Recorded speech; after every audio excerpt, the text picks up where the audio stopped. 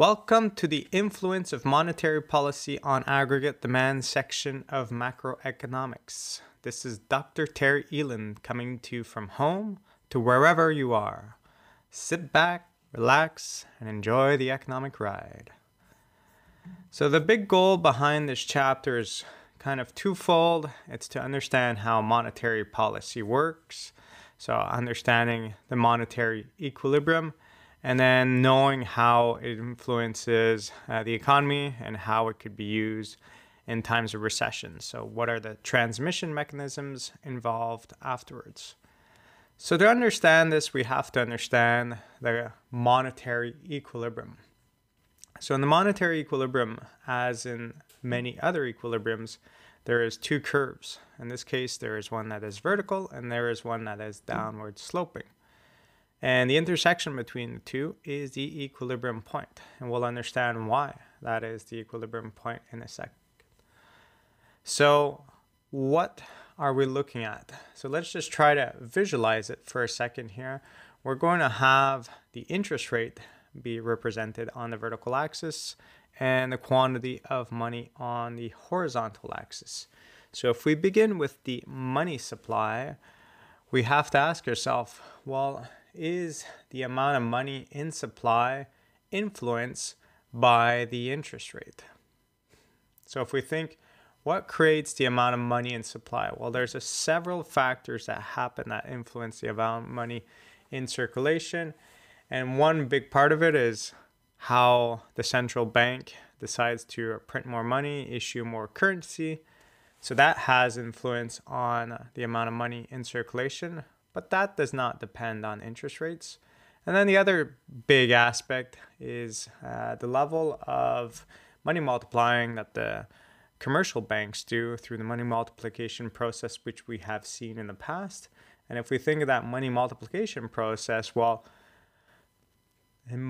generally speaking, the interest rate doesn't have an impact there. The big thing that has an impact on the money multiplying process is the reserve ratio.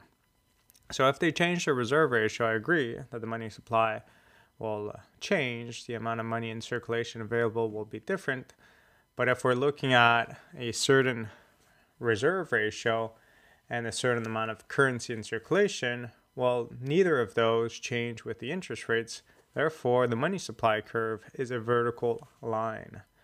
So the quantity is seen as being fixed by the Bank of Canada, yes, but commercial banks also have an impact there. Whereas when we think about money demand, it's the amount of money that we want to have. So just keep in mind always your wealth, the amount of money that you control or that your savings, your total savings, could be seen as either being in money or non-money assets. So the money side is what we're looking at here when we're talking about money demand, but there's also non-money assets. So if you put your money into treasury bills, stocks, bonds, buy land, whatever, those are all non-money assets. So if we think about this relationship once again on that same diagram with the quantity of money on the horizontal axis and interest rate on the vertical axis, well, naturally, the amount of money that's easily accessible, either as cash in your pockets or through your debit card, will be less if the interest rates are really high. Imagine interest rates were like 50 or 100%. Even if you only had a few $1,000s, you would try to generate interest with that few $1,000s. You wouldn't keep it as cash, and you wouldn't just keep it in your checking account receiving a few pennies a month on it. So you'd want to generate some interest. So in that case, when interest rates are really high, you wish to have a very low amount of money as money assets. But the non-money assets, bonds, stocks, and anything else, that's where you're going to put your savings, your wealth. So just see it this way, that you're always kind of splitting your amount of wealth that you have, your savings, in money assets and non-money assets. If interest rates are high, you'll keep most of your savings in non-money assets. And if they're low, well, then you don't mind. If interest rates were like 0.5% on bonds or anything else that you could save and try to generate some interest, well, then it's not as useful for you to kind of do the extra effort of kind of switching your money out, knowing that in a few weeks you'll have to pay rent or you'll have to pay something else, and you'll need to take that money out. If the amount of money that you generate is so low, the hassle might not be worth it. So you'll probably keep most of your savings or your wealth and just cash or cash equivalents. You won't buy bonds necessarily if they're only paying 0.5%. So that's the kind of situation that you have there. So if you think about it, then if I say, well, high interest rate, I want to keep as little money as possible, and low interest rates, I could keep a lot. Well, that tells me that the relationship with interest rates is as interest rates go down, money demand goes up. So therefore, it's a downward sloping money demand curve. And it's pretty easy when you think that most demand curves we see in economics are downward sloping. The only thing to remember here, as I just mentioned, is that the money supply curve is vertical.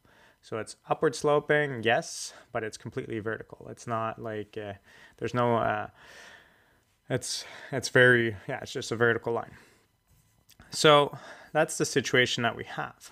And why do we keep a certain amount of money? Well, we keep the money in terms of for transactions. So you keep money aside normally as money to be able to buy your groceries, to be able to pay for your daily transactions. And you also keep some of that money for precautionary reasons. So you don't want to put all your money in bonds and then someone tells you like, hey, you want to go to this event? And you say, well, no, I have no money available right now. Like all of it's tied up. Or if your car breaks down, you don't want to have to kind of call your banker and wait 48 hours before your assets get liquidated and then you could repair your car. So you do keep money for transactions and precautionary reasons, and naturally as the price level goes up or the cost of those goods go up, you might keep a larger amount. So maybe for you're happy to keep like up to $500 in your bank account, and when you have more than that, you like to generate interest on it, and then someone else might be a larger amount. But we all have that kind of threshold amount if you're managing your finances well, where you decide to keep anything above that into an interest-bearing account. So that's the situation that we have. We have an upward, straight, vertical money supply and a downward sloping money demand. And where they meet is the equilibrium interest rate. Why isn't it where the interest rate is higher than that intersection point? Well, it's just like any other supply and demand analysis. If it's higher than that, well, the money supply that you have versus what you want is greater what you have. Therefore, you're going to start getting rid of some of that money by buying non-money assets. And the kind of discussion that was had in this class is the discussion about bonds. Well, if more and more people are buying bonds, if you're trying to go on a bond market to buy a bond, you're going to start buying bond at a higher and a higher price. Like anything else, like if everyone wants to buy ATVs or wood or whatever else, it's going to drive up the price. So as everyone's trying to buy bonds, it's going to drive up the price of bonds. And we know that, let's say bonds, I bought a bond at $900, which will give me $1,000 in a few years' time. Well, if you want to buy it from me and I sell it to you for more the next day, well, that means that your interest that you gain on that time period is going to be smaller. If I bought it today and then tomorrow you're kind of like, you want this non-money asset and you buy it from me at a higher price, I get a little profit from it, and your profit, your interest generated on this 3 years, let's say minus 1 day time period, is going to be less. Therefore, as the price of bonds go up, the implied interest rate on those bonds go down, and that's going to drive us towards the equilibrium interest rate. So that's why interest rates cannot be higher than the equilibrium. And the same thing goes when it can't be below, it would just be the opposite effect. But generally speaking, you just have to keep in mind that interest rates get set to equilibrium just based on supply and demand of the money. And then let's say we start from an equilibrium state. Well, then we could see that whether we shift the money supply to the right, it's going to lead to a lower equilibrium interest rate, Or there's also the possibility, as we've mentioned in previous chapters, that the central bank uses the overnight interest rate by lowering the bank rate to have an influence on other interest rates.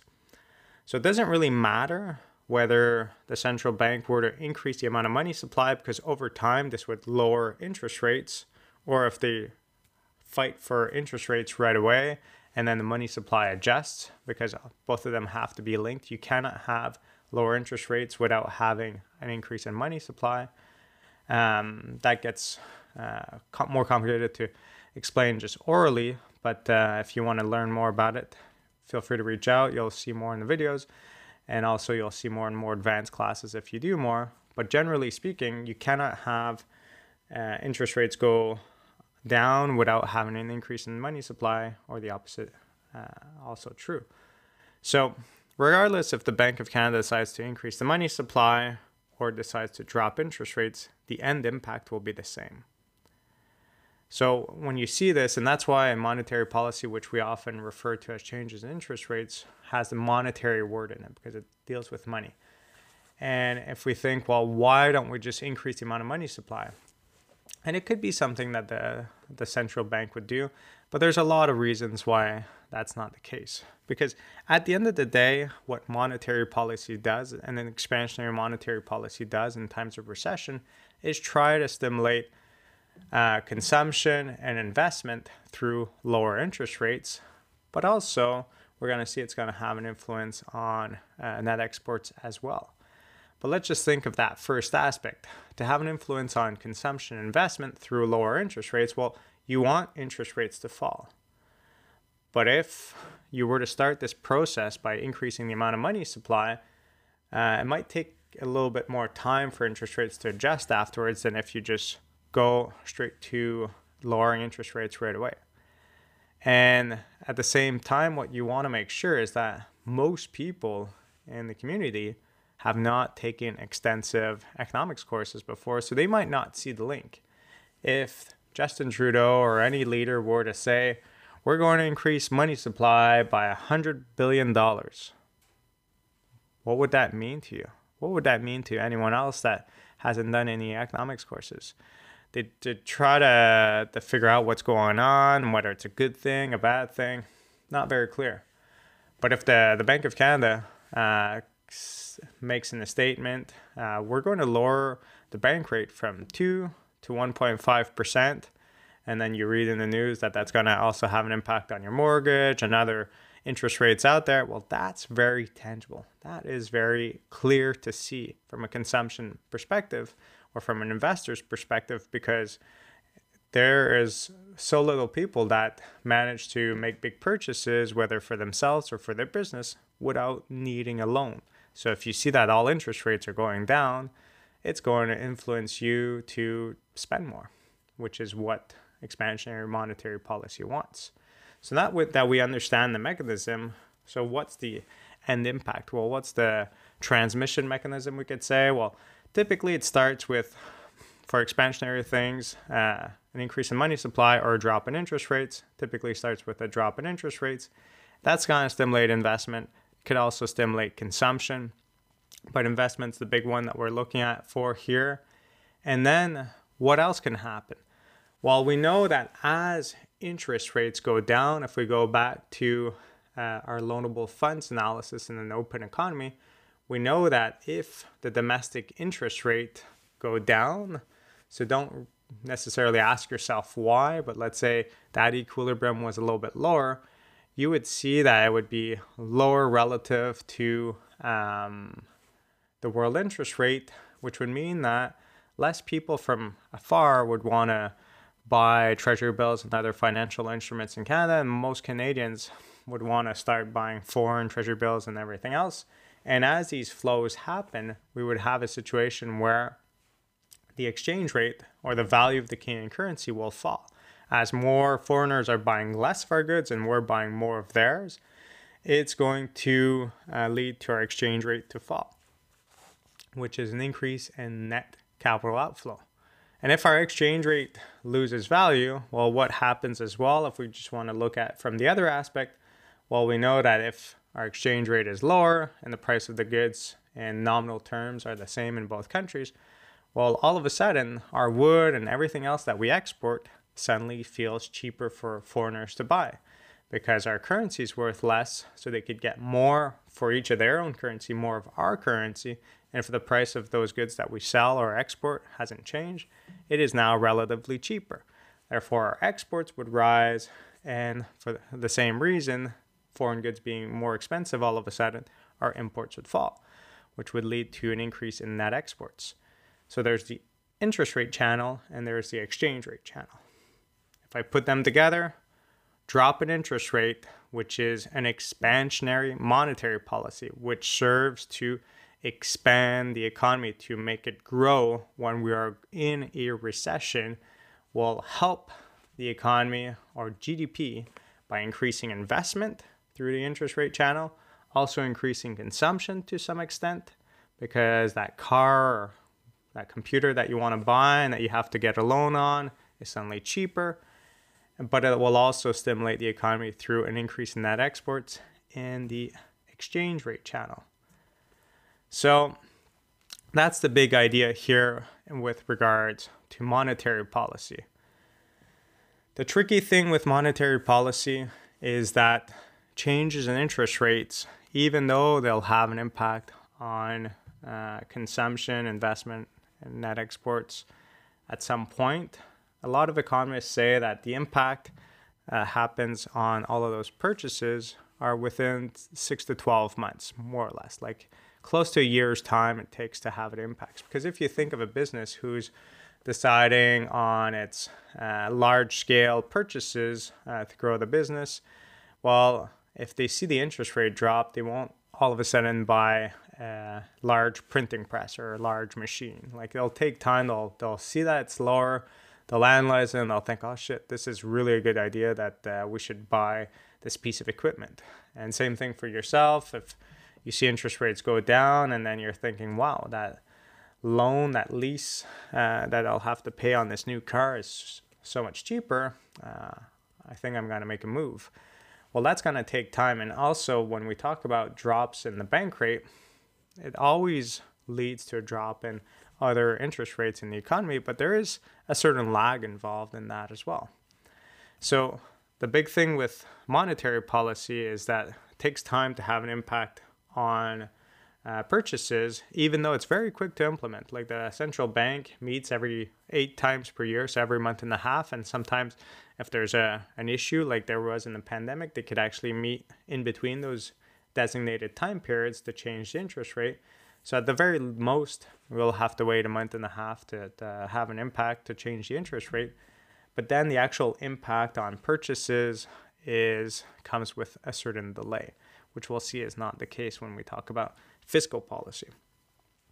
And then the big thing, the big goal behind the Bank of Canada, if you remember from a few chapters ago, the big goal of the Bank of Canada is to keep interest rates in a certain way, to keep inflation rates stable with that 1 to 3% target. So once again, I've asked this question on exams in the past. There's an inflation rate target, and then there's interest rates, which could be managed with an upper and lower band, but one helps to have an impact on the other. But their main goal of the Bank of Canada is to keep the inflation rate in a certain target, 1 to 3% range, and 2% is the actual target that's been since the mid-1990s. And it might change in the future. It doesn't mean it will be like this forever, but they typically keep this target for 5-year terms, and then they choose to either maintain it or revise it. And since the mid-1990s to 25 plus years after that, that's still been the target. So that is their main goal. So keeping that in mind, they have to know whether this expansionary monetary policy will have an impact on inflation or not. And typically when there's a recession, prices will have a tendency to fall. So for them to expand the economy, which will have push an upward pressure on prices, would be okay because they want to maintain that target of 1 to 3%. The problem is that the actual impact on inflation comes even later. Comes in 1 to 2 years time after the policy change.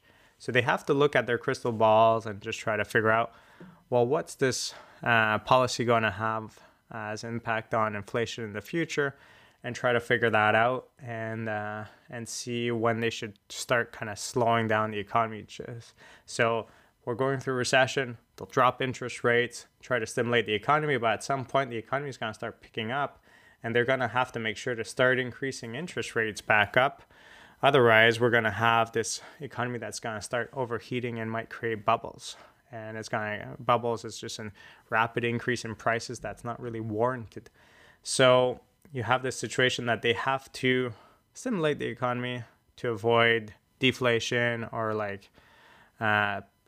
recessions. But when it starts coming back, they want to make sure that it doesn't overheat. They want to keep their inflation rates on target. So every time that they feel that we're going to have a lot of inflation, they're going to start contracting the economy. And by contracting, they're going to increase interest rates. And every time they feel that prices are falling, they'll do the opposite. So it's just something to keep in mind. You have to keep in mind how this whole mechanism works. We've explained it. Interest rates change, which have an influence on investment, consumption, net exports. And then if we're in a recession, they'll probably expand the economy. But at the end of the day, their goal is to keep prices stable. It's in line. If we're going through recession, normally prices are falling, so they want to stimulate the economy. It's very rare that you'll have a situation where we're going through recession and prices are skyrocketing, but that could be the case. And if that was the case and they wanted to keep that 1 to 3% inflation target, it would be very hard for them to lower interest rates, because then it would be creating more inflation than they bargained for. So I hope you guys found this interesting. It's a very applied topic. It's something you see a lot in the news. You'll hear about it if you read the news 8 times per year. So every month and a half, you'll see a statement saying whether they kept the Bank of Canada rate, the target rate, stable, increased it or decreased it, and the implications behind it. So hopefully you enjoyed it. I'll talk to you soon.